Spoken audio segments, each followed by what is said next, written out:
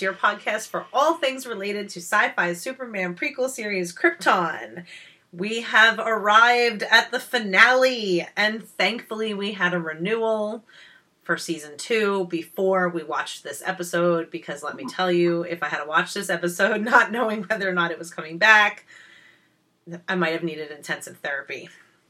That was kind of my first thought when it was over too, is like, thank goodness they did us a solid and told us it was coming back before they aired this, because I feel like people would have been very upset. Yeah. So thankfully we got the renewal, season 2. I was watching Wallace Day did a Instagram live Instagram thing yesterday on the Krypton Sci-Fi Instagram. And she had Cameron Cuff on and Sean Sipos. They were talking about different things. And it's not like set in stone, but she said they believe that the season 2 will air around the same time next year. So in like March.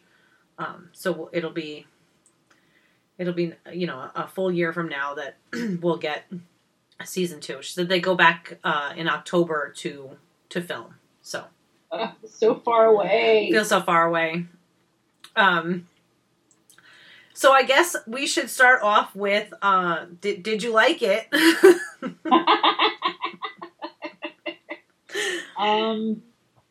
Yes, although it feels a little weird to say that I liked it when it was so upsetting in so many places. But I think it was just another really solid reminder that this show, especially for something in its first season, is just willing to like go for broke on all fronts. So much happened in this episode. So many things surprised me in this episode.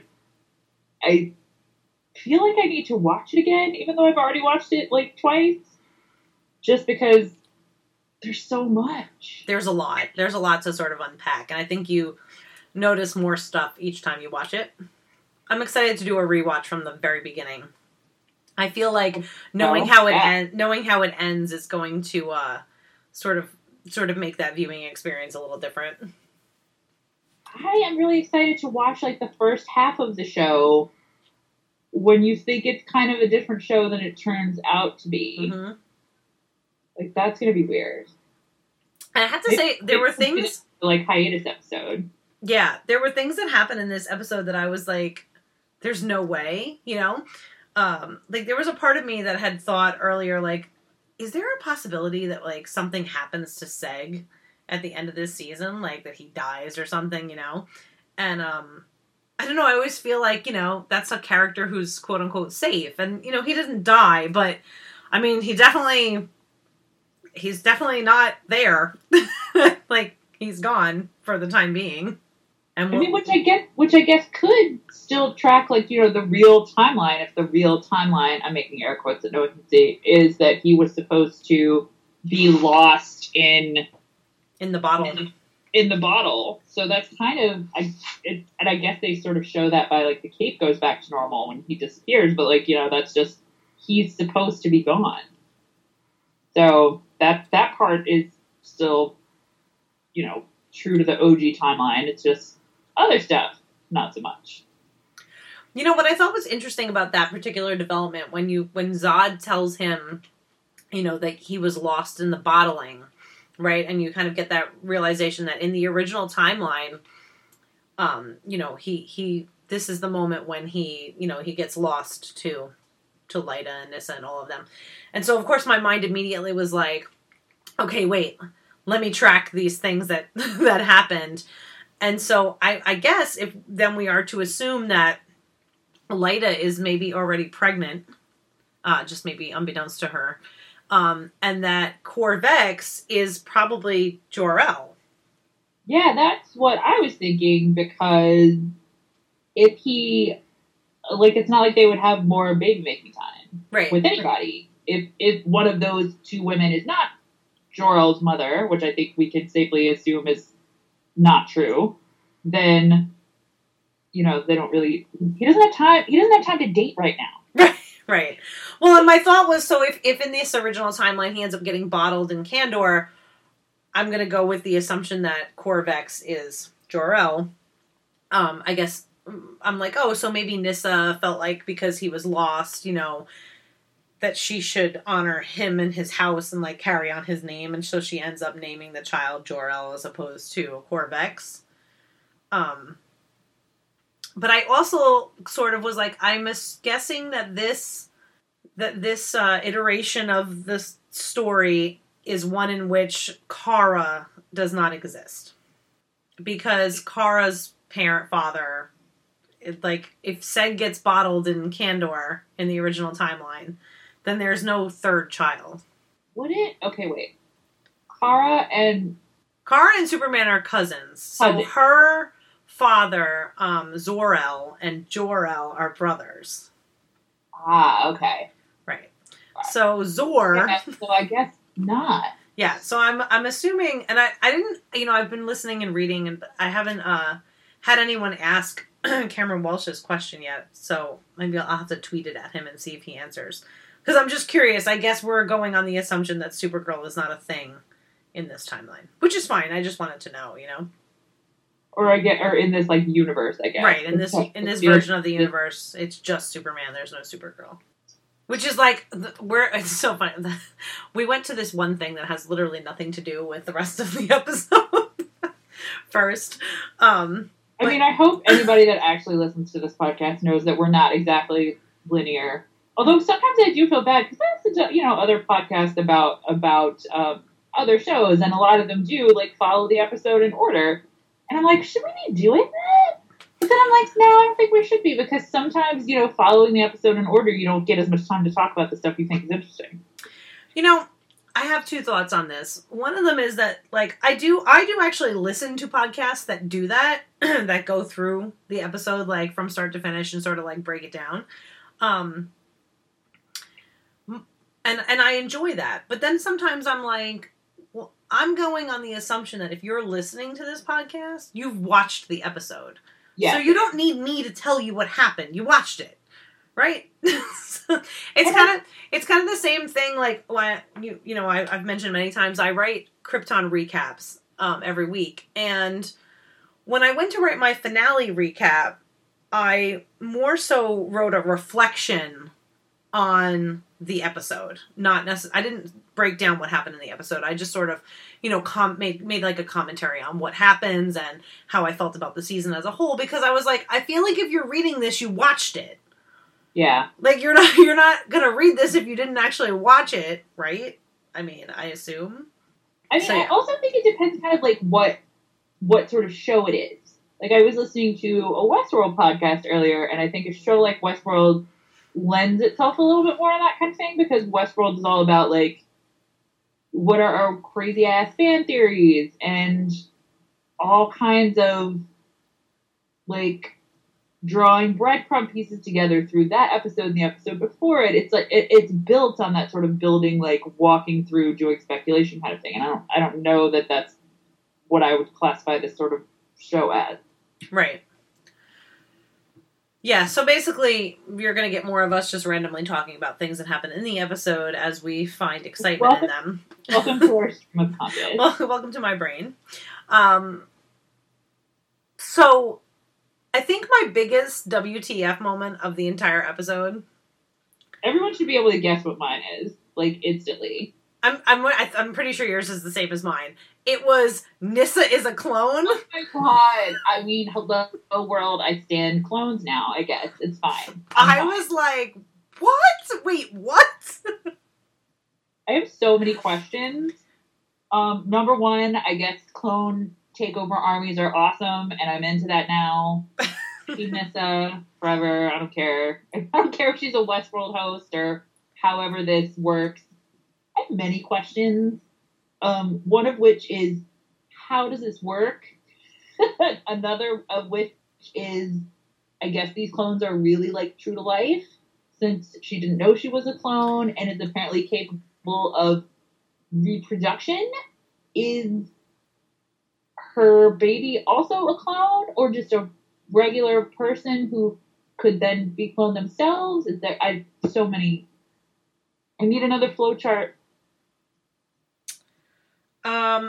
Yeah. So I wouldn't Jaxer refer to it as consciousness consciousness transference or something like that?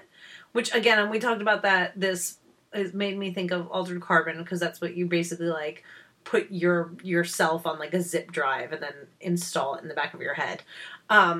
So yeah, okay, so she's not aware that she's a clone, so I guess you don't know you're a clone. And again, going to this whole Genesis chamber thing, so I'm pretty sure they just take, because they just do like the blood prick and then they make the baby. So I guess, yeah, that's fine. She must have blood because she's a living being, so it doesn't matter if she has reproductive organs. Oh, good point. Good point. Yeah. I don't. There are more questions that I had, because in some grand, like, collision of my fandoms, I was talking about Westworld a second ago. Well, guess what I was watching right before this finale? I was watching, like, Sunday's Westworld. And, all I could look at her and think was, like, Westworld host. And the way they do it on that show is there's, like, these mind egg things that you can, like, transfer between host bodies, and it can be either the host program or like a copy of an actual person's brain, I guess. And that is how I just sort of like was picturing this. Like, you pick up this little orb and just plop it into another head. Like, it was just, sort of updating your Nissan when the new model year comes out or something. And of course, thank you, Westworld, for making me trust nothing. Immediately, I'm like, who else is a freaking clone? Yeah. So, you know what I thought was where I went first with it was, I immediately thought of Darren, and I was like, God, literally the worst person on any planet in the multiverse. What garbage. Right. But so I'm always trying to like find people's motivations, right? So he was so devastated that his wife and his daughter died that he cloned her. Like, he couldn't lose her, so he made another one, right? And so then I was like, okay, I guess, all right, like, if I had that technology and my child died, I might want to do that too. And maybe that explains why Nissa has been kept in Kandor while her sisters are in Kryptonopolis. But then I also went immediately to when he was going to kill her. And I was like, oh, well, this is why he was going to kill her, because he knows he could just make another one. Can you though? Is there like oh my god, everything comes back to Westworld. Is there like a database of people's like? Well, yeah, because that's what when Jaxer opens that thing last week, that's what it is. It's all the clones. But is that? Oh, okay. Wait, I think maybe I was conceptualizing that room more as like the Matrix. Where all the little people bodies are in their pods and they like live in this room, and I thought those were like the clone bodies, but. Maybe you're saying those are already like I have a closet with winter coats in it. Yes. So I would just have a closet with some extra clothes, extra bees in there. Yep. Again. Yeah. Yeah. So I was like, the workplace. So okay, so it's weird that he would just like, replace one child with like another child's. But I was like, it makes his decision to kill her a little less horrible, because in his mind, it's like, I'm killing this Nissa, but I can bring her back and she will be none the wiser. We'll just go upload another one. Right. And so, yeah, it's still really terrible, but it makes it like a little less terrible because he's not straight up murdering his daughter. I'm still on the straight terrible train. That's where I'm at with that. It just, you know what it was for me? It just sort of suddenly made it different. You know, like, again, like you just said, he's still, like, a really terrible person. But I was like, oh, this sort of puts a different spin on that particular situation. Again, still really awful. But, like, in his mind, you know, in his survivor mode, he's like, all right, I have to do this thing. I have to kill all these people who betrayed Brainiac. And, you know, Nissa's one of them. But, like, I have this ability to just get her back. So, like, in his twisted, weird mind, this is a plan that makes sense. And so, it's horrible. But I was kind of like, oh, okay. I mean, I guess I sort of see, like, how he got there. Therapy. People in this show need it. Like, but I have to say, if I and I feel like I sort of gush a little bit about everyone on this show, but I kind of have to. I thought that Wallace Day, her performance in that scene where she finds out that she's a clone, just stunning. I mean, her reaction, it was so great. Like, just seeing her face and this sort of, like, realization that her whole life has been a lie and it's not what she thought, was just excellent. And oh gosh, and even before that, when she was so, you know, not without my daughter about going to get her, I mean, I know she's having a boy, but I just loved that book years ago. But anyway, the point is, like, I just loved her suddenly being, like, so fierce about, I'm gonna go and get my Genesis Chamber pod thing. I'm gonna have to do, like, a whole deep dive at some point about this Genesis Chamber. Makes no sense. I don't understand why she has, like, this tiny egg that is the baby. Is it growing? You just, like, decide, well, I'm ready to parent now, push your button and it, like, pops out. I don't know. But I love that Nyssa, who at various points in this season has been portrayed as selfish and scheming and, like, out for herself and her family, like, her first, you know, for advancement purposes, not out of affection, but, like, her first reaction here is, like, the world is coming to an end. Everything is turning to shit. I have to go, like, rescue my kid. Another perfect example of how the show so well does, like, you can, over the course of the season, just, like, draw an arc of how everyone on the show is changing, but the show does not feel a need to, like, lampshade everything with, like, look at how this character is changing. Right. So good. You know, and I feel like I sort of overuse this word a little bit, but it's really the only adjective I can think. It's the nuance that's there. You know, like you said, it's like, it's not, no one's wearing a bright neon sign that says, look at me, I've made a personality change. It's just these little things that they do from episode to episode that you can actually see them slowly change, you know, and she sort of learns, you know, she learns compassion and love, I think, you know, from being with this group of people, you know, from being near Seg and having this child to care about and, you know, and yeah, I have many questions about how exactly, like, the egg baby works, but part of me was like, where is she going to take it? Like, where's she going to put it? Like, how does this work? Is it just, like, in there? A charger, like an iPhone? Like, can she just put it in her purse? How does this... Whenever they get to wherever they're going, like, how are they going to unegg the baby? Just so many questions. Yeah, I don't... Yep. Yeah, no, I same thing. I was like, I don't understand what she's doing with it afterwards. Like, because part of me was like, is she going to get a baby? Like, is it full grown? Like, is she about to take a baby out of the Genesis Chamber? But then she was carrying around the dinosaur egg, and I was like... It was very Jurassic World. I was like, all right, so what now? I mean, I guess she probably, in her mind, she's probably like, I'll just bring it to the fortress, because Valogram seems to know how to do everything anyway, so... Space Granddad would probably be, like, a great babysitter. Absolutely. So, okay, so let's move away from this for a second and talk about Space Granddad and how one more thing. Oh, yes. One more thing I need to say about the Nyssa thing, and that is, I need to know if you also, I was 100% prepared for Jaxer to be like, and Nyssa, I'm your mom. Yeah, so, me too. But I guess we all misread that. I guess we all just, you know, assume Maybe that it was the, like, similar fashion sense or something. I guess all blonde women on Krypton are not related. Well, there's only like 2 of them, so they could. Yeah. I was like so convinced that was gonna be her mom, and then nope. Nope. Which makes me wonder, how does she, like? I know that previous episodes have like established that she and Jaren have like a past, but how does she know all of this? Like, did she help him? Like, clearly the clone technology came from whatever her codex thing is, which I still don't really understand what that is either. But did she know that he did that because reason? I feel like there's definitely some story there that we still don't have. I thought that story was going to turn out to be that they had like a torrid affair and she was secretly Niss's mom, but now that that's not it, I don't know what I think it is. Right.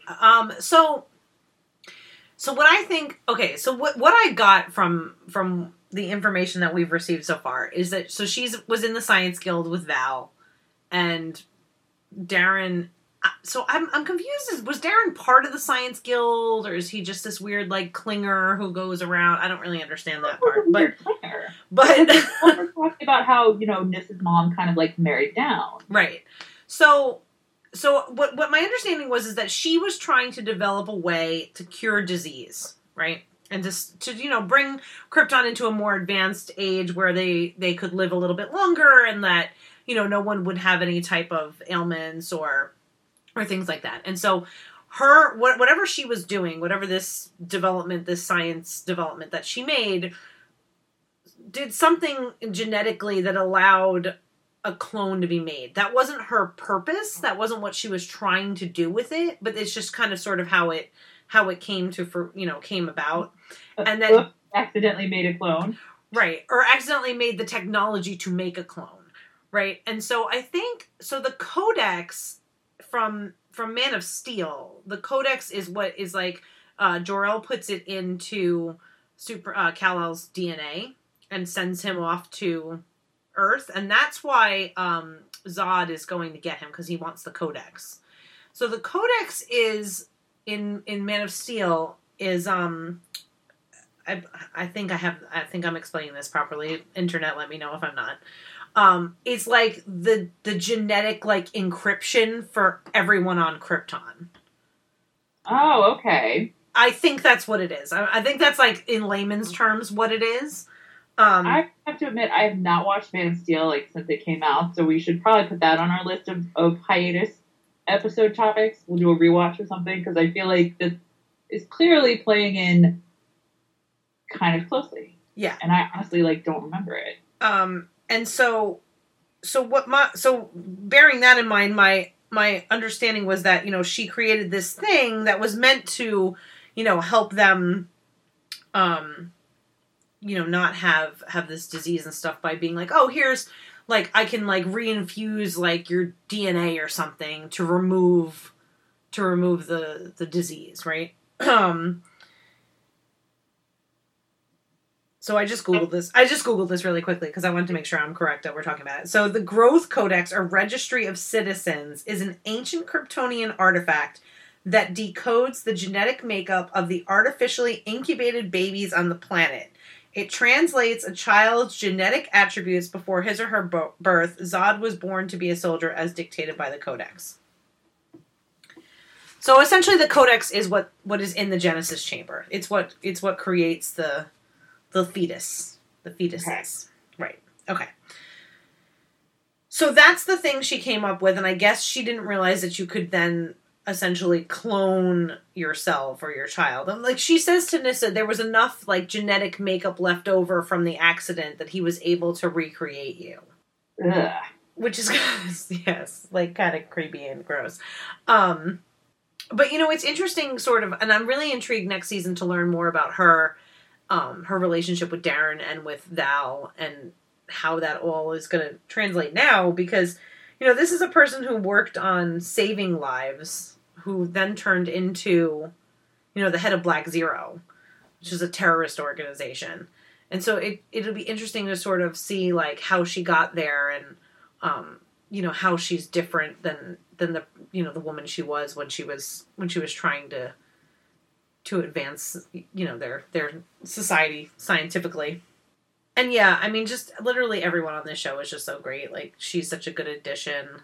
And I noticed there was a little smile between her and Val. So I was like, oh, we all thought she had a thing with Darren, but maybe. Oh, no. Oh my gosh. I was like, oh no, ship it. It's like, that's like, I'm here for this. I'm here for it. Like, they're a cute little smirk at each other. Like, I don't think either of them actually, like, I don't think they've exchanged words. Like, I don't think they've done anything except stare at each other, and I'm like, I'm here for it. Let's go. I'm here for it. Make it happen. Yeah, no, because that happens at the very end, and her and Nyssa just walk into the fortress, and then there's that, like, the speech is going on, the epic ending of the show. I mean, can anyone just wander in and out of the fortress now? Apparently. Well, I guess if you just know where it is, which Nyssa does. Does not have a lock? Like, come on, people. Yeah. Yeah, I mean, Zod just rolls up with Brainiac, so. Yeah, I think they need to work on some security measures. See, maybe this is how we get to, like, by the time Superman has his fortress, it just, like, appears and then, like, cloaks itself. You know, he, like, puts the thing in the ground and then it makes. Well, we can't just let any old trash person, like, wander in off the street. Yeah. Yeah, it seems like everyone knows where the fortress is now, and they're just going in and out like it's a train station. Like, this is where we live now. We're all here. This is where we are. This is where we're at. But, so, I mean, a lot of stuff actually happened in the fortress this week. There was a lot of action in the fortress. And I think one of my favorite moments from the whole episode was when they pulled actual Space Granddad out of the Phantom Zone. Damn, I was so happy. So I really liked, so what I thought was really cool was how Zod explained that. And when he was like, I'm going to go in there and it could be like weeks or months. He goes, but for you, it's going to be instantaneous because like space and time aren't really like a thing in the Phantom Zone. Like they don't exist the same as they do, you know, in their present day. So that was really cool because it was like literally like he goes in and then he's back 30 seconds later. The thing I thought was weird about that is he gives them that whole story about how only one person can go in and out with the garage door opener. But yet he was able to bring him with him when he came back. And I was like, I thought only one person could use this. I'm confused. But I was like, whatever. I guess because he's like holding on to him. I think that maybe he is an unreliable narrator. And not entirely trustworthy. Yeah. Although, you know what I find funny about him? Actually, I feel like he is the most, like, unapologetically honest person. Because whenever they call him out on stuff, he's like, yeah. Like, Nyssa's like, so you betrayed him and thinking that, like, she's, you know, like, saying something vile to him. And he's like, yeah, no, I did. I mean, only one of us could get out, so, yeah. I mean, he does not care. Right. It's like, give zero. Like, he's just like, He's like, whatever. And then when he comes out... And Val says something, he's like, yeah, we'll worry about our differences later. He's like, we have other important, you know, matters to get to. I'm super intrigued to know what went down between General Zod and Val when they were in the Phantom Zone together. I mean, they were in there a long time. Yeah. That's, you know, who is it Sarsha that's like hell is other people? Like, yeah. That's a long time. That's a long time. And, I really loved, like, oh, it was so sweet. Like, that whole moment, I was crying, like, actual tears, like, sobbing when, you know, Seg is like, Grandpa, and he's like, you know, it's me, Seg. He's like, you think I wouldn't recognize my own grandson? And they're hugging, and Seg is smiling, like, this nice smile that we haven't seen since probably the first episode. And it was just so, like... I love Space Granddad so much. My favorite part was where you could see hologram Space Granddad just kind of like eye roll and disappear in the background. Yes, he was like, oh, guess I'm not needed anymore. Like, peace out, I guess, later. Like, oh, also, I think the other thing that made that scene particularly, like, super, like, heart-swelling was that as you see him, like, appearing, right, from the Phantom Zone, they show the cape, and you see the S and the music. They play the Williams theme, and so you're like, oh, my God. I know, we're all suckers, I think. We're such suckers. Like, yes, the music is so great. An emotional musical swell can make me weep. Just, it's, yeah. I know. I mean, it was, like, so good that I didn't even remember until today. I was like, man, this show is really bad at actually killing people. Like, every time they've tried to, like, I'm making air quotes again, kill off a major person, like, that person has been totally not dead. So, normally I would have complained about that way sooner, but I was too happy. I didn't want Space Granddad to be dead. Yeah.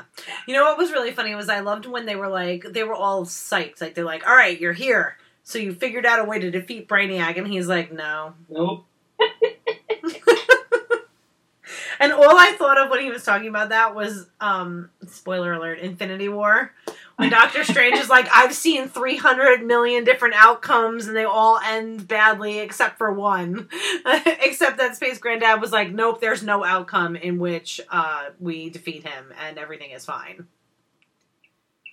Well, I mean, at least Brainiac looked great, though. I have to give him that. Oh, like, my God. So good. So good. I want, like, a, maybe there, I bet you there's, like, probably some kind of behind the scenes stuff somewhere on the website about this that I should look for. I would love to know how much of Brainiac's, like, whole look is, like, practical makeup and effects and stuff versus something they add in post-production, because he looks great. He looks amazing.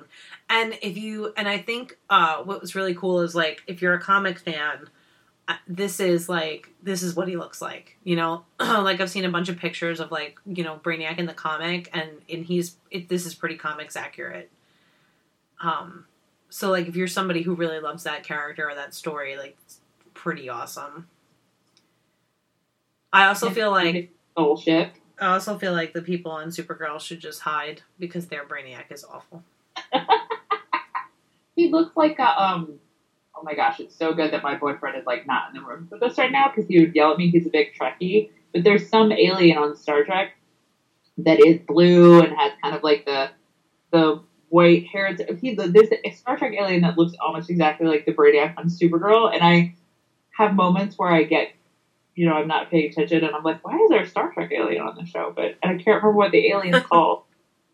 But it looks exactly like that, and it looks like a Star Trek alien, so not great. Yeah, not so great. But but not bashing Supergirl. But Brainiac is just so, and Blake Ritson, who plays him, is so, like, he's just so good. Just the way he, like, makes facial expressions and just the way he, like, moves, and he's such a cool villain. And I'm obviously I'm sure gonna get him back at some point, so I'm excited about that because he's really cool. Like, he's definitely really cool. Oh my gosh, can you imagine being stuck with him in the Phantom Zone? No.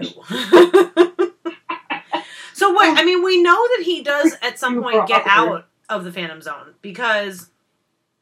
So let's talk about Adam for a second, because my dear Adam, we only saw him twice and he didn't even speak. And I was like, this is some BS, but anyway. So we finally figured out where Adam is. So Adam, for those of you who were not sure exactly what you were seeing, Adam is in Detroit.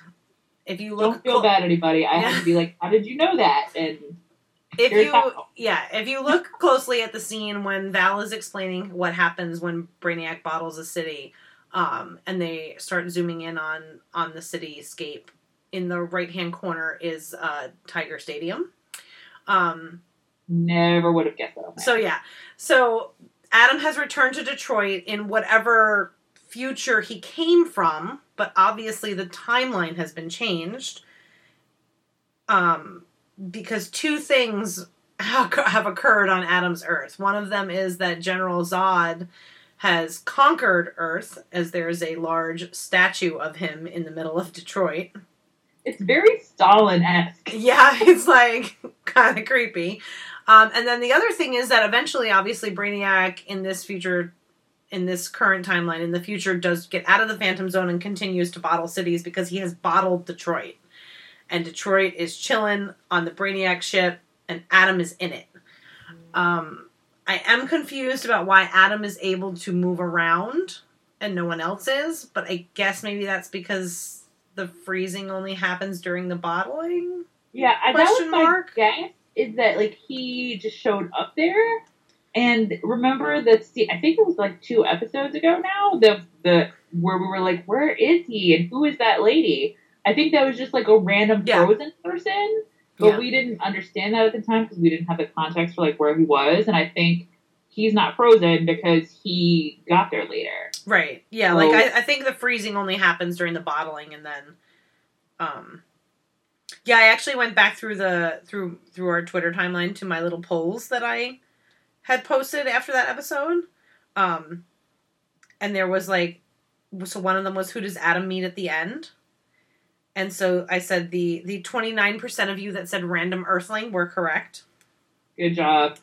And then where and when is Atom at the end? And the choices were Earth, Rann, Future Krypton, and an alternate timeline.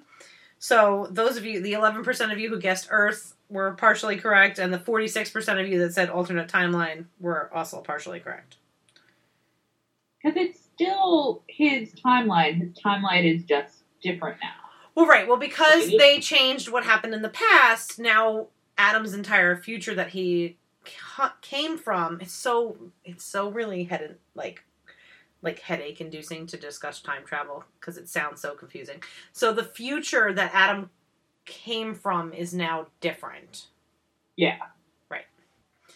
But he's not like, it's not like he went to like Earth 2 or something. No, he went back to his Earth. His timeline is just different now. Okay. Because, so yes, partially correct. So partially correct. So we are in an alternate timeline in that the OG timeline has now been erased and replaced. And Atom is wandering around the Bottle City. I'm super intrigued as to how Atom's going to get out of the Bottle City. Who's going to get Atom out of the Bottle City? Because no one knows Atom is alive. Oh, that's true. They don't think he's dead. Right. And I'm like, I also feel like the only person that's like super concerned about Atom, like I'm like looking at online and everyone is talking about everything else. And I'm like, does no one care about getting Atom out of the bottle but me? I'm like, well, I mean, at least he's like alive and in one piece, and there's probably snacks in all the like frozen apartments. He won't starve to death. I'm sure. He's like, not ideal situation, but could be a lot worse. Yeah. So I'm really interested. I'm just interested because I know I'm feeling like we're going to get some other characters that are going to go find him. I don't know that necessarily like our characters are going to find him. So I'm interested to see how all that ends up playing out and going down. But yeah, so for those of you who are, because I feel like it was a little bit confusing as to like what, who, what, when, where exactly was going on with Atom. But yeah. Can we talk? Okay, I'm of 2 minds on this because I think Brainiac's skull ship is amazing looking. Oh, so cool. But I think for something that looks that badass, like its sort of threatening ability should be a little depicted in a way that makes it look a little bit, I don't know, not like a space Roomba. Like it's like, I was gonna roll up and like vacuum up this city. Like it was a little weird. That is absolutely 100% what it looked like. What was kind of cool about it though was it's a lot larger than I thought it was. I mean, I guess you gotta have room for like, all that. It's like the size of like a moon. It's huge. And then I was like, y'all really didn't see that floating outside in the atmosphere? Like, it's legit the size of, like, a moon. These people paid no attention. None. Like, none. I mean, I know you're under a dome, but there are frequent travels outside into the snowy ice caps. So, I'm like, you didn't notice this big, gigantic ship just, like, hovering? Like... Got a lot to work on as a society here, you guys. It's kind of a lot. I know, that's sort of like a minute thing. But yeah, that's so funny. Like a But I couldn't spaceship stop- Roomba. I couldn't stop. Like every time I was like, man, this thing looks so awesome and threatening, and it's like a interstellar vacuum cleaner. That's just not what I wanted it to be. Yeah. Yeah. Space Roomba. You heard it here. That's so funny. Space Roomba, Valogram, Space Granddad. I am a little bit, speaking of one more thing on Space Granddad, I am really excited to actually get to see him, like, do some stuff for real. Because, you know, he's going to be, like, head dude in charge of, like, the Fine Seg Brigade. And I hope he gets to, like, beat someone up. Yeah, I'm excited for him to be, like, a whole person, you know, like, because, like, Valogram is cool and all, but, like, you know. The computer program. It's a computer program, you know. And even though he is, like, the most realistic computer program I've ever seen in my life, you know, he's not actually still a person. So it's cool that we actually get him. I was also super happy for Seg to get, like, a family member back. I mean, we have to remember, it's been, like 3 weeks. I mean, he's been through it, like, a lot. So I was like, oh, victory for you. You get your grandpa back. For, like, an hour. For like an hour. It's fine. I did really appreciate his you know, little ruse and how he got Brainiac on the platform. Yeah, that is smart sometimes. He is. He does some good stuff. And the other time I was like clutching my heart and trying not to sob was when he was getting pulled into the Phantom Zone, and he says to his grandfather, "Start believing in a better tomorrow again." No. There always has to be an L in Winter. There must be an L on Krypton. Then I was like, oh, it's like echoing the last time they had to part. It was so sweet. I know. And it sort of is like a nice, I mean, I know we've seen this a ton of times, but it's like a nice kind of put a pin on it for the season that, like, Seg kind of believes in a better future still. Right. You know, he some of the cynicism that he's kind of experienced this season has been replaced by, you know, what's our key word? Hope. Well, I think we've seen him really go through, like, his hero journey. You know, like, he's really come out the other end as what we thought he would be, and sort of what his trajectory in his destiny or his fate in life would be, is to become this person who's really, his concern is other people and, you know, saving everyone and believing that there's another way and that there's a better tomorrow. Aww. And it was so, like, it's so Superman-y, and I loved it. Me too. You know what I did not love is Drew Zod, who is the worst after Darren Beck. And I just cannot believe that there was a point 4 or 5 episodes ago where we were like, maybe he's really not that bad. Maybe he's a good person. He's misunderstood. Nope, trash. Nope, trash. I just want to say Adam was right and no one listened. And while a lot of this is Adam's fault, he was still right. He still told them when Drew, as soon as he showed up, he was like, "Don't trust him. He's horrible. We have to get rid of him right now." And nobody listened.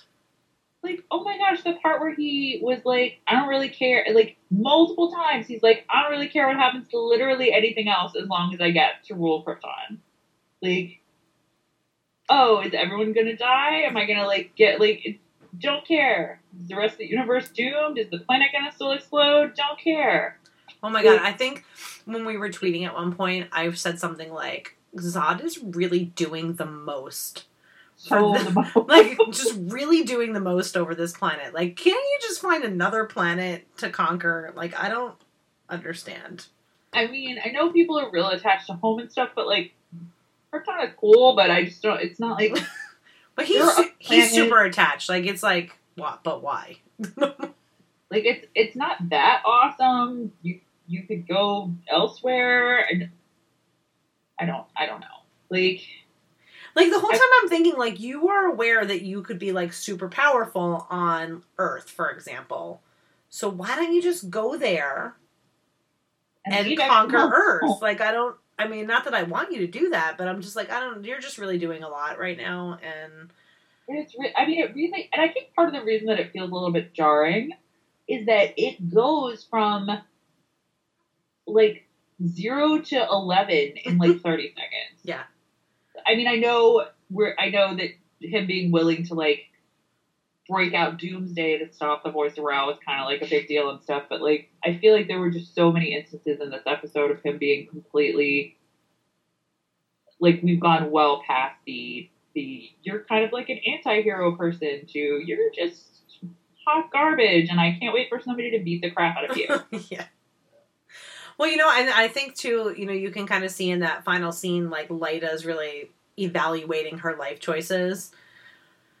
I feel like, okay, this is not really mean, I'm sorry.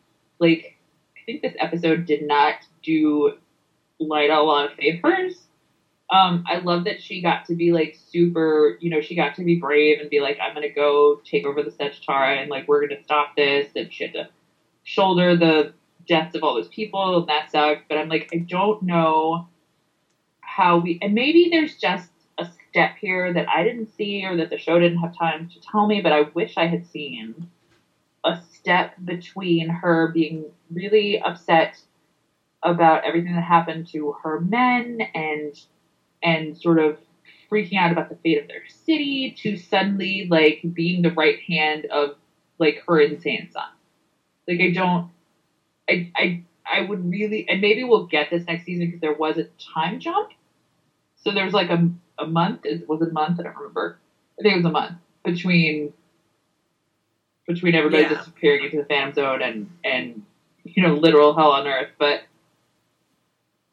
so maybe somewhere in that month period, there's something we didn't see where she was like, hey, son of mine, you're making some poor choices and this is not the road that I would choose for you as your mother. Like, trying, maybe, like, don't be a brutal dictator. But I wish I'd seen, like, a little bit of that because it sort of felt to me like she was being too accommodating of him a little bit. Yeah, I think maybe... And, you know, of course, we'll see what happens next season. But I was in my mind, I was thinking that, you know, he thinks that she's on his side, and she's won his trust. So maybe she's just sort of going along with it until she can sort of find an alternative, just so that she's at least close to him, and so she knows what he's doing.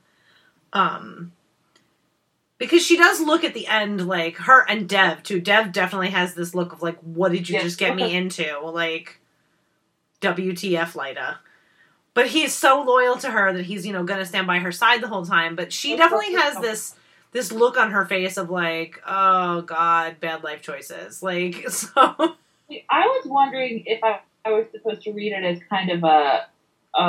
because she has that moment with Dev where she's talking about her mother and how her mother... you know, made this really hard choice and went against everything she stood for because she loved her child and wanted to help her. And I wonder if number one, it's not something similar happening with her and Drew, or if she's, like, thinking, I was kind of like, am I supposed to read it in the sense of she's thinking about, I shot my mom. Like, I turned against her even after she did all of this stuff for me. I chose my son. I chose his side. Like, if she feels that she has to make that worth something, like, that has to somehow, like, make that choice count in the plus column, since she can't undo what she did to Jaina. I don't know. That was kind of how I was like, maybe. But she definitely does look uncomfortable in the last shot, which is hopeful. Yeah. Because girl son is crazy. Yeah. Real crazy. Real crazy. Yeah. One of the I think the probably coolest moment of the episode was the end, when he's, like, telling everybody, like, what the plan is and how, you know, they're gonna branch out and conquer, you know, they're gonna go out into the universe and conquer other places, and they will all kneel before Zod. I was like... I mean, eyes were bugging out of his head in a really terrifying way. Yeah. I was like, Colin Salmon is the best General Zod ever in TV or Good actor film. he is. He is my Zod. The way that Amy Adams is my Lois Lane, I was like, that's my General Zod. He is just so good. And I just, like, loved that. That was just so cool. And like how they were like showing all the different, you know, like as he's giving the speech and you see like Adam look up and see the statue, and you know, you see Nyssa and Jax go into the fortress, and then you see Lyta looking forlorn as he's giving this whole speech. We get to see Kem. Kem is apparently being made a Sagittari. Still alive. Oh. That was just such a cool... And as if that wasn't cool enough, then the, like, tagline of the finale is Doomsday crushing through his cage or whatever. Security protocols are just not something that this planet does well. They should look into it. Yeah. But, I could expect... As I said her name a second ago, I'm going to come back to this. Like, I could not believe that Jaina was not in this episode at all. I know. Well, you know, it was funny. I mean, they had to do a lot, and like a lot happened, and like everything that happened, I don't feel like there's something that happened that could have been removed for something else. But I was like, oh, we're really not going to see Jaina like at all. Like, you're not going to tell me where she is. I mean, I know she's fine, and she's with Vidar, but I was just like, oh, like we're not going to see. Surprise, still alive, but we're not going to address that till next season. I was like, yeah, we're not going to see this at all. Okay, this is a thing we're doing. It's kind of like how we didn't see Adam last week. Got it. All right. I was like, I know, and so little Adam this week. You had like an Adam-free couple weeks, and it's a little unacceptable for me, but I'll get over it. It's okay. Adam is like, I don't know if Adam is I don't really have a favorite character because I love all of them so much. I stand a clone army now, so you're fine. I mean, I honestly think Jaina is probably if I had to pick like a number one favorite character, I think it's Jaina. But I really love Adam and Seg particularly too. Their relationship. I can't wait for them to reunite. Of the OG ship there in like several weeks now, and that's very upsetting. Yeah. Oh, maybe he can get a new hat. I can't believe how excited I sounded about that. I'm hoping he comes back with a jetpack, with his traditional uniform from the comics. I'm kind of thinking that Alana will go save him. That's what I'm thinking is happening. I'm assuming that his little Zeta beam, like that Sardoth and Alana can like see where he is. Because he has their Zeta beam. Because they were able to pluck him out of Krypton before. So I'm wondering if like that's going to be like kind of how he gets out of there. But wait, I just had a thought. And I don't know if this could be extremely crazy, but we were talking about how Brainiac must get out of the Phantom Zone because Adam's world is bottled, but which I guess is still true. But I'm like, he could be on Krypton just in the space Roomba that's apparently, I'm assuming, still parked outside the city. I hope someone noticed it. Like, because I seriously doubt any of them are capable of moving it. Maybe the ship like automatically went into the Phantom Zone with him because they're like attached. Are they attached? I don't know. I'm just saying that they're attached. I'm not sure that they're actually attached. I feel like Brainiac is like weirdly attached to lots of things, like how he magically appeared after like the voice body died last week. So yeah, I feel like serious battery pack on his person or something. So I feel like the ship is connected to him, and maybe the ship went with him. I kind of am now really entertaining myself with the idea that Zod is establishing this like horrible like fascist empire, but the like skull Roomba is still just parked. It's just like hanging out on the side. It's like pay no attention to that. But I'm like, if it is still there, like I mean theoretically someone should be able to just walk into its gaping front door and pick up one of the bottle worlds. Although then I guess I don't know what happens if you like What happens if you break it? Does everyone die, or does it just sort of like reinflate like those monkeys in the bath? I don't know. I'm getting tangent here. Sorry, everyone. I know we go down these like little rabbit holes of things that probably are not important, but I just can't help but think about them. I know. I feel like I definitely overanalyze some of these things on the show a little aggressively. Mm-hmm. Well, I also feel like when you watch an episode multiple times, that's what happens, because you already like know what's happening, so then you start to pick like minute things out where you're like, oh, well, you know, what about this thing? Like how I had to go down this whole tangent about the original timeline, which really doesn't matter right now. But I had to like be like, so I guess in the original timeline, like Lyta and Nyssa must have some type of relationship because their kids are best friends. Oh. That's a good point. Right? Right. But I mean, like, is that really significant in any way, shape, or form? It's not. We don't need to talk about this. But not right now. I mean, I did like, Nyssa going to Lyta and the two of them like sneaking back into the city. I know. I did. Ladies get shit done on the show. Yeah, absolutely.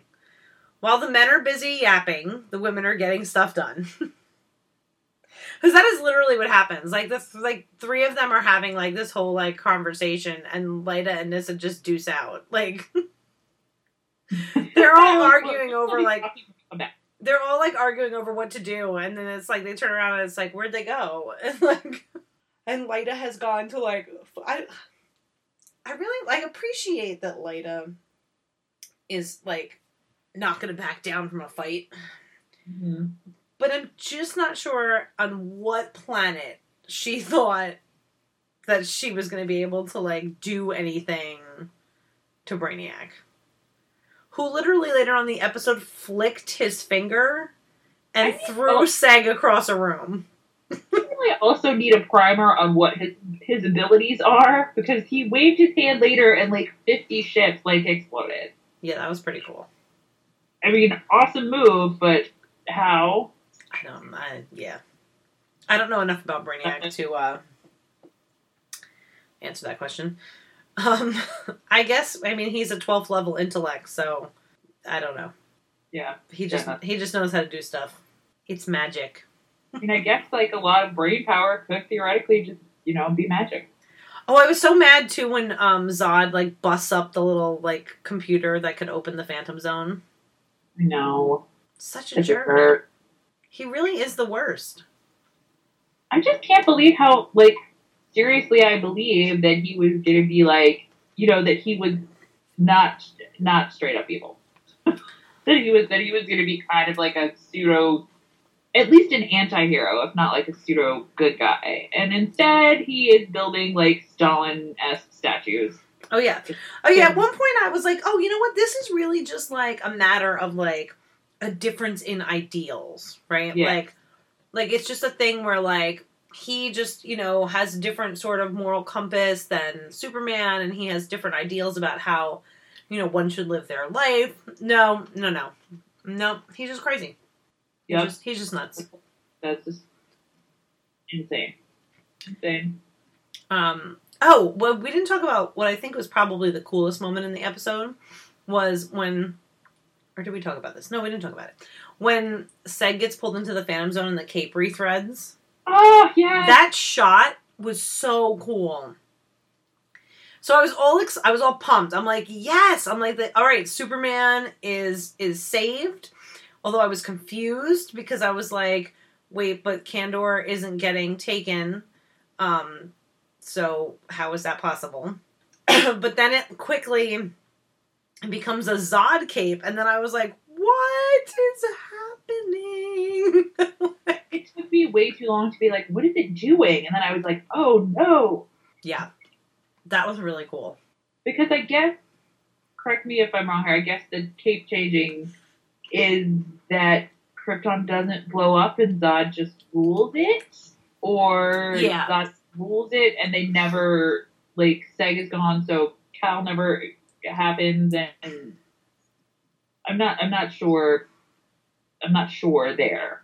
I think what the symbolism of it was that just like Zod then comes to be sort of like the Kryptonian on Earth. Not necessarily that he's a savior or anything in any way, the way that Superman is. I think the cape changing is just like a signifying that Kal-El never goes to Earth. He never becomes Superman. But Zod does go to Earth to take it over. Like, I think Kal-El still is probably born and everything. He just doesn't ever leave Krypton. Because Nissa's carrying little Jor-El around in her dinosaur egg. Hope she's got a charger for that. She's going to plug it in somewhere in the fortress. In a little ice bed. Space Granddad will know what to do. Yeah, he's got it. He's got it covered. Well, she has Jax-Ur. She created the whole thing, so she could whip something up in the fortress quick, I'm sure. I want to talk about so much thing, so many more things. I'm like, what could happen next season? But I think we're going to save that for like its own episode later, so this isn't 2 hours long. But I have a lot of thoughts. I have a lot of thoughts. I have a lot of like conflicting thoughts and sharing thoughts, and yeah. I have to say, like, overall, the episode was great, of course, as usual. I mean, every week we're like, this was better than last week's. But it, like, I was just very impressed by the whole story about they definitely went, like, balls to the wall, like, no holds barred, just laid it out on the table, and yeah, I mean, if this hadn't gotten picked up for another season, like, what a cliffhanger that would have been. Oh my gosh. And I think it's just a gutsy little show, and I respect that. Mm-hmm. There's just too many, especially shows that know they kind of have this sort of built-in universe set around them, don't feel like they need to try that hard. You know what I mean? Like, this show does the most all the time. Mm-hmm. But in, like, a really great way. Yeah, in an absolutely great way. I think what I really loved the most about the ending was that there's always this sort of conflicting conversation that occurs in terms of comic book shows about, is there some sort of responsibility on the creators and writers' part to stick to some sort of comic book canon? Mm-hmm. And which canon is that? And what canon is it? And what does it look like? And, who's supposed to end up with who? And all of this nonsense that goes on with some of the other shows. And what I kind of loved is that this show was like, I'm going to take this comic book Bible and just toss it out the window. It was like, here are all the things that you know, and we're just going to turn it completely on its head. And now there is no Superman. Like, you signed up for a Superman show, and there's no Superman, and General Zod is in control of the universe, and, Superman's grandpa is in the Phantom Zone, Brainiac doesn't bother. Like, all of these things that were quote-unquote supposed to happen, nope, they didn't happen. There's an alternate timeline. You don't even know if the Justice League still exists. It's just, we just effed everything up. and I love it. I'm like, nope, this is great. Tell me your story. I want to hear your story. Me too, because I honestly don't hate me, people of the internet, because I'm about to say something that probably some people very much disagree with, but I don't watch adaptations of things necessarily, most of the time actually, the vast majority of the time probably, for like a straight adaptation of something. You know what I mean? Like, I don't need to be able to like get a book out and like read along with it page by page. Like, right. That's not, I read that already.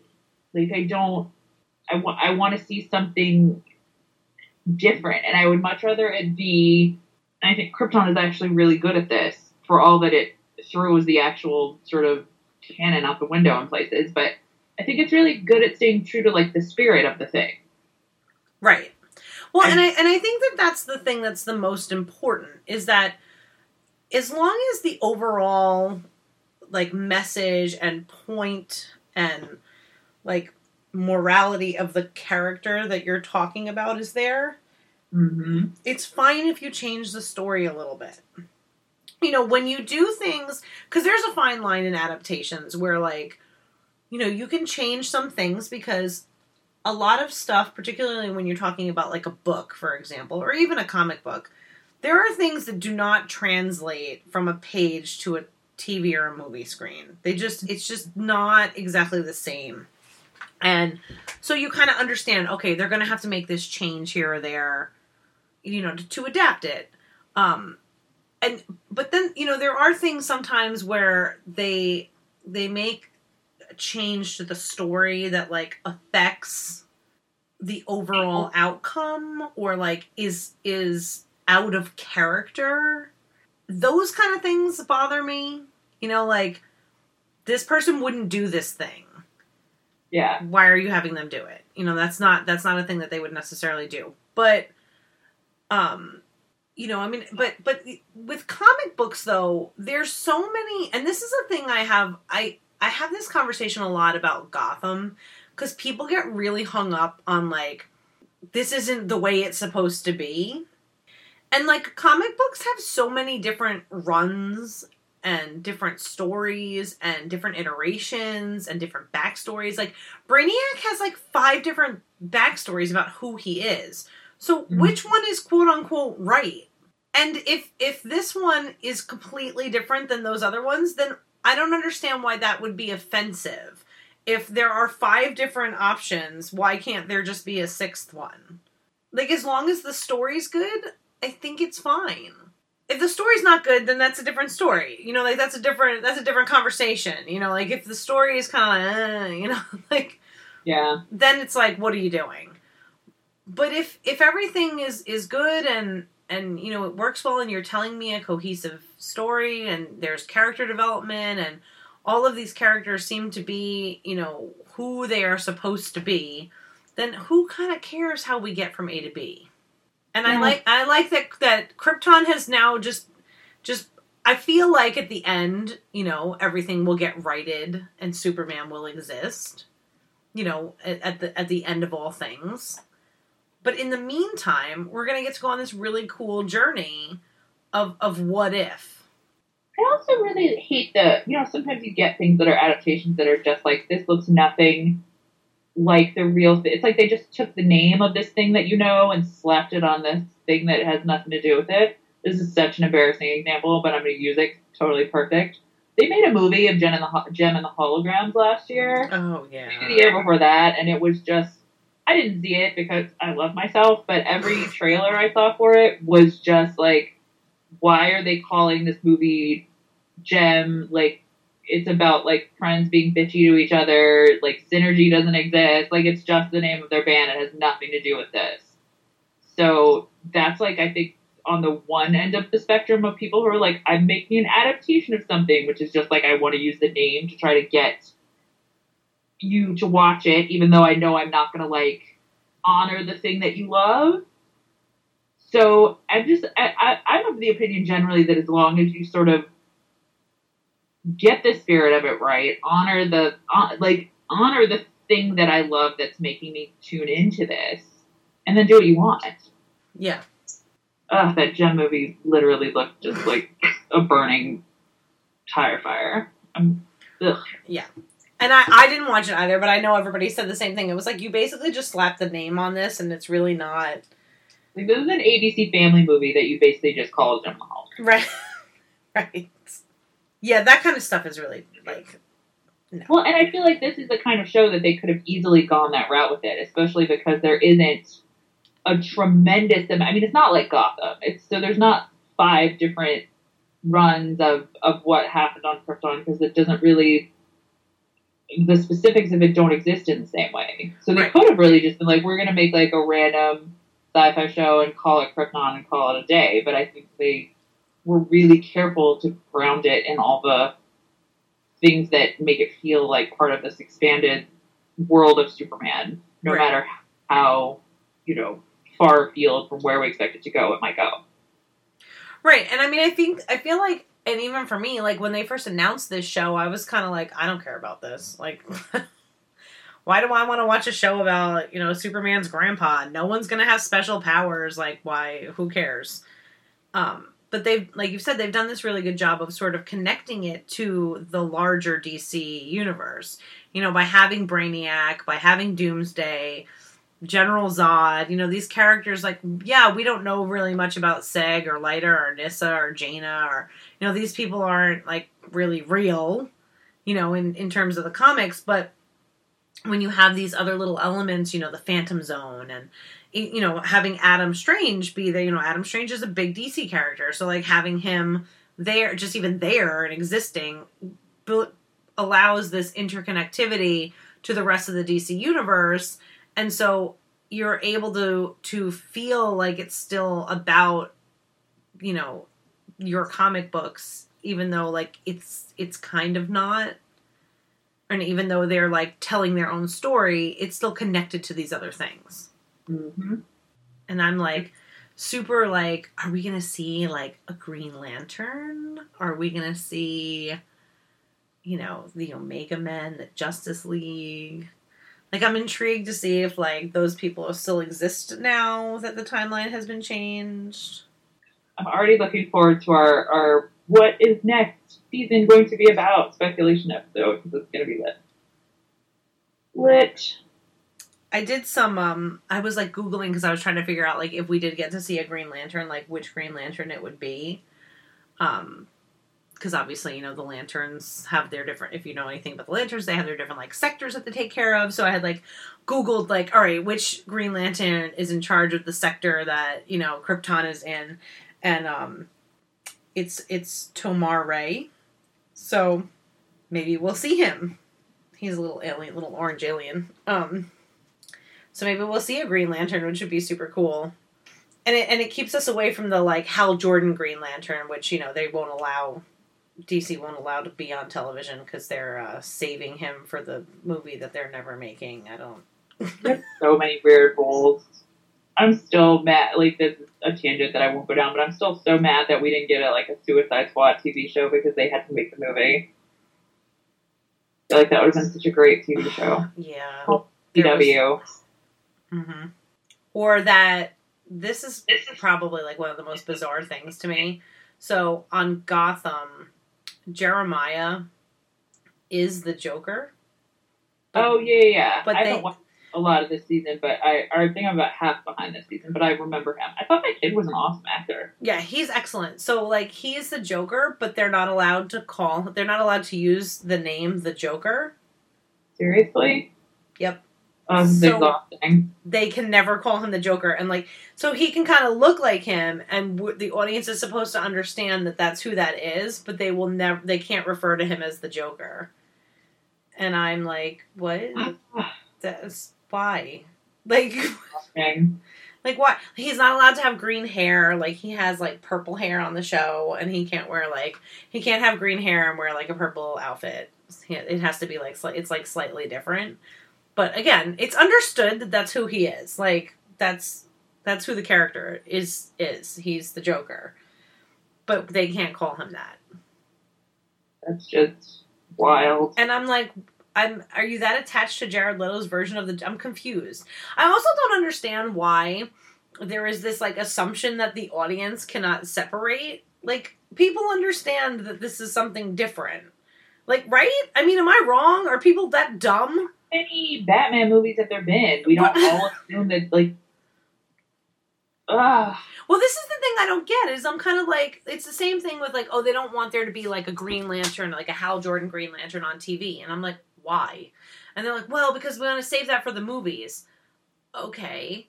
Well, first of all, where's my movie? And, because the last time you guys made a Green Lantern movie, it sucked. So I'm not sure why you're holding this property so tight to the vest. But, like, I just don't understand. Like, do you think people can't differentiate? Like, I think people understand that, like, this is a TV show, and this other thing I'm watching is a movie. And they are not connected to one another. It's something I just really don't... It's really weird. There's these very strange, like, rules that DC has for their television shows. I don't get it. Like, Diggle totally should have been a Green Lantern. And it would be way cooler than whatever he is, Spartan on Arrow. Gosh, I don't even... His helmet, I just... Stop. Tangent. Anyway. But yeah. So, back to Krypton. Back to Krypton. Back to Krypton. So, yeah, they renewed it. Yay. I can't believe we're here. I'm kind of sad about it. Well, that's why we're gonna do a lot of weird. We're gonna do some stuff over the hiatus. Like, I doubt we'll be here every week, but we'll probably be here more than we intend to, doing some weird things. So if you guys have topics, other Superman related things you would like to hear us talk about, we're definitely doing an episode where we sort everyone into Hogwarts houses. That's happening.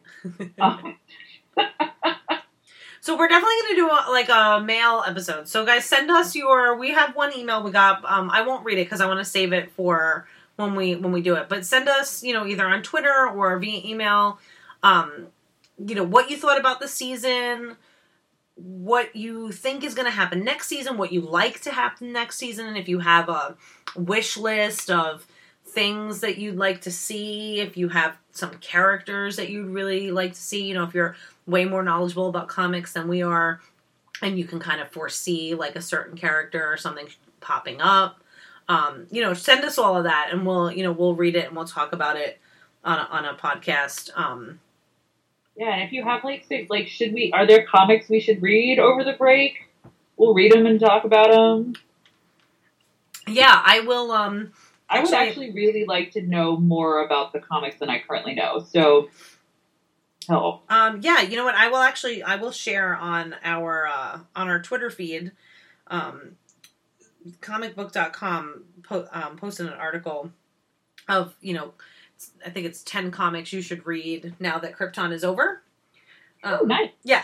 So it's a nice, happy little list. I teased the author of the article is my friend Russ Burlingame, and I was like, Russ wrote an article just for me. Because I've been asking him for like a list of Superman stuff to read. Because, it's daunting when you look at all the, how many years has this been going? Forever? 80? That's right, 80. Yeah. Yeah. That's a lot. I don't know where to start in there. I don't know what is good, what's not. That's another topic. I feel like there's definitely going to be a Man of Steel viewing in our future. Yeah, we'll definitely do an episode where we watch. I think we should watch Superman the movie, and we should watch Man of Steel and talk about it. We're going to do, a just season discussion. We'll have our producer Andy come on with us for that. We might team up with some other folks too to have some different discussions. I think it would be cool. It's gonna be cool. We're gonna bring you guys some cool stuff. We're gonna try to think of some cool things to talk about. If you have, like Lisa said, if you have something you want us to do, if you have an idea for a hiatus podcast, send it our way. We're always willing to take suggestions. Willing to do pretty much anything. And I would like to do. So on top of sending us your thoughts and things about the season and the future and what you want to see in season 2 and all that, tell us your Superman story. Oh, I like that. I want to know your Superman story. Why do you like Superman? Why do you love Superman? What is your Superman story? And what was your first Superman? Who's your first Superman? Who's your favorite Superman? Why do you love Superman? Whatever your story is. How did you come to this character and this show? And I think that would be a neat conversation too. And hopefully we can get some guests to come and join us over the hiatus too to talk, and maybe we could get a comic expert to come on. That would probably be good for us. Yeah, who can kind of talk us through all this stuff that we don't know anything about. But we're so excited. We're legit, so happy that we have gotten to do this season and that we get to do it all again in season 2. It has been so much fun, and I am so glad to be part of it. Yeah, we thank you guys so much for listening, for leaving your reviews, for all of your feedback. We're not going anywhere, but the season has ended, so the traditional way that the podcast is done will end now, and then we'll go into to our season. I guess it'll be 1.5, right? I guess so. Didn't we have a season 0? I don't know how we're numbering these things. Yeah, I think we had an episode. Yeah, I think there was a season 0 beforehand, and then now this is season 1. So the in between will probably be season 1.5. Sounds legit. Yeah.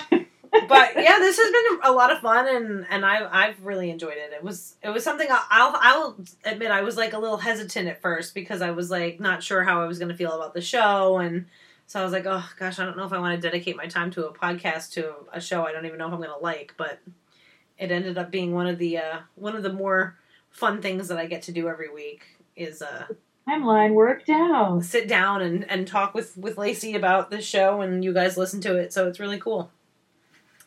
I feel like we've been super sappy this week because we've been wrapping up. We've been like DMing sappy things, and, like tweeting sappy things, but I mean we're not going anywhere, so sorry. I know it feels like a goodbye of some sorts. I think before the episode started, I tweeted out a big message like, "Thank you to the cast for this wonderful show," and I'm like, I mean, it's not like the end of anything. It's just hiatus. Everyone gets a break. But yeah, but it's been fun. And we will be back, maybe not next week, it might be the week after. We'll see how everybody's schedule lines up. But, yeah, I guess on that note, Lacey, you can tell them where to find you on the internet. If you made it all the way to this part of the podcast, thank you. I'm Lacey MB pretty much everywhere. It's LACYMB. I yell the most on Twitter. If you have opinions you would like to yell with me, not at me. I don't like being yelled at. Who does? Let's see. What else do I do these days? I'm covering The Flash over at Telltale TV, but that just wrapped up its season. It's just like the sad part of the year where all the shows are ending and like it's like graduation or something. But yeah, LACYMB is pretty much me everywhere. Come say hi. Yeah, I know it always feels like that, and I'm always like, oh, I'm gonna have all this time in the summer to catch up on things that I want to binge watch, and then I don't know what happens, but that doesn't happen. But yeah, you can catch me probably not binge watching the list of TV shows that I need to watch on Twitter at MimiC1019. And you can also follow my other podcast, which is #TVGeek. That's HASHTAG TV Geek. We just celebrated our 1-year anniversary, so we had like a little fun episode where we basically just were like BSing, which is cool because that was sort of the inception of the podcast. So yeah, you can catch me yapping over there or on Twitter. And if you want to follow, visit KryptonPodcast.com for all the news. I'm sure we'll, as October comes, we'll probably get some more news and photos and things like that as they go into production. Oh, I bet they're going to do a Comic-Con panel. That'll be fun. Yeah, I'm sending like prayers to Rao and lighting candles that they come to New York Comic Con. Because I go to New York Comic Con. I don't go to San Diego Comic Con. So I'm like, please come to New York. Please come to New York. I'm going to San Diego, so say hi if you're going to be there. I've already been blessed, and New York Comic Con is getting Ben Savage, Will Friedle, and Danielle Fishel. And I'm like, I'm going to get to meet my Boy Meets World people. I'm so excited. So if we could add the Krypton crew, that would just make my life. I would drag it up to New York if we like, got the Krypton cast. That'd be great. That would be great. But yeah, so anyway, sorry, tangent. If you go to KryptonPodcast.com, you'll find all sorts of information, or you could just follow us on social media on Facebook and Twitter at Krypton Podcast. We'll be posting all kinds of things there. If you send us your questions, thoughts about the season, thoughts about the finale, thoughts for, projections, predictions, wish lists for season 2, you're going to send that to KryptonPodcast@gmail.com.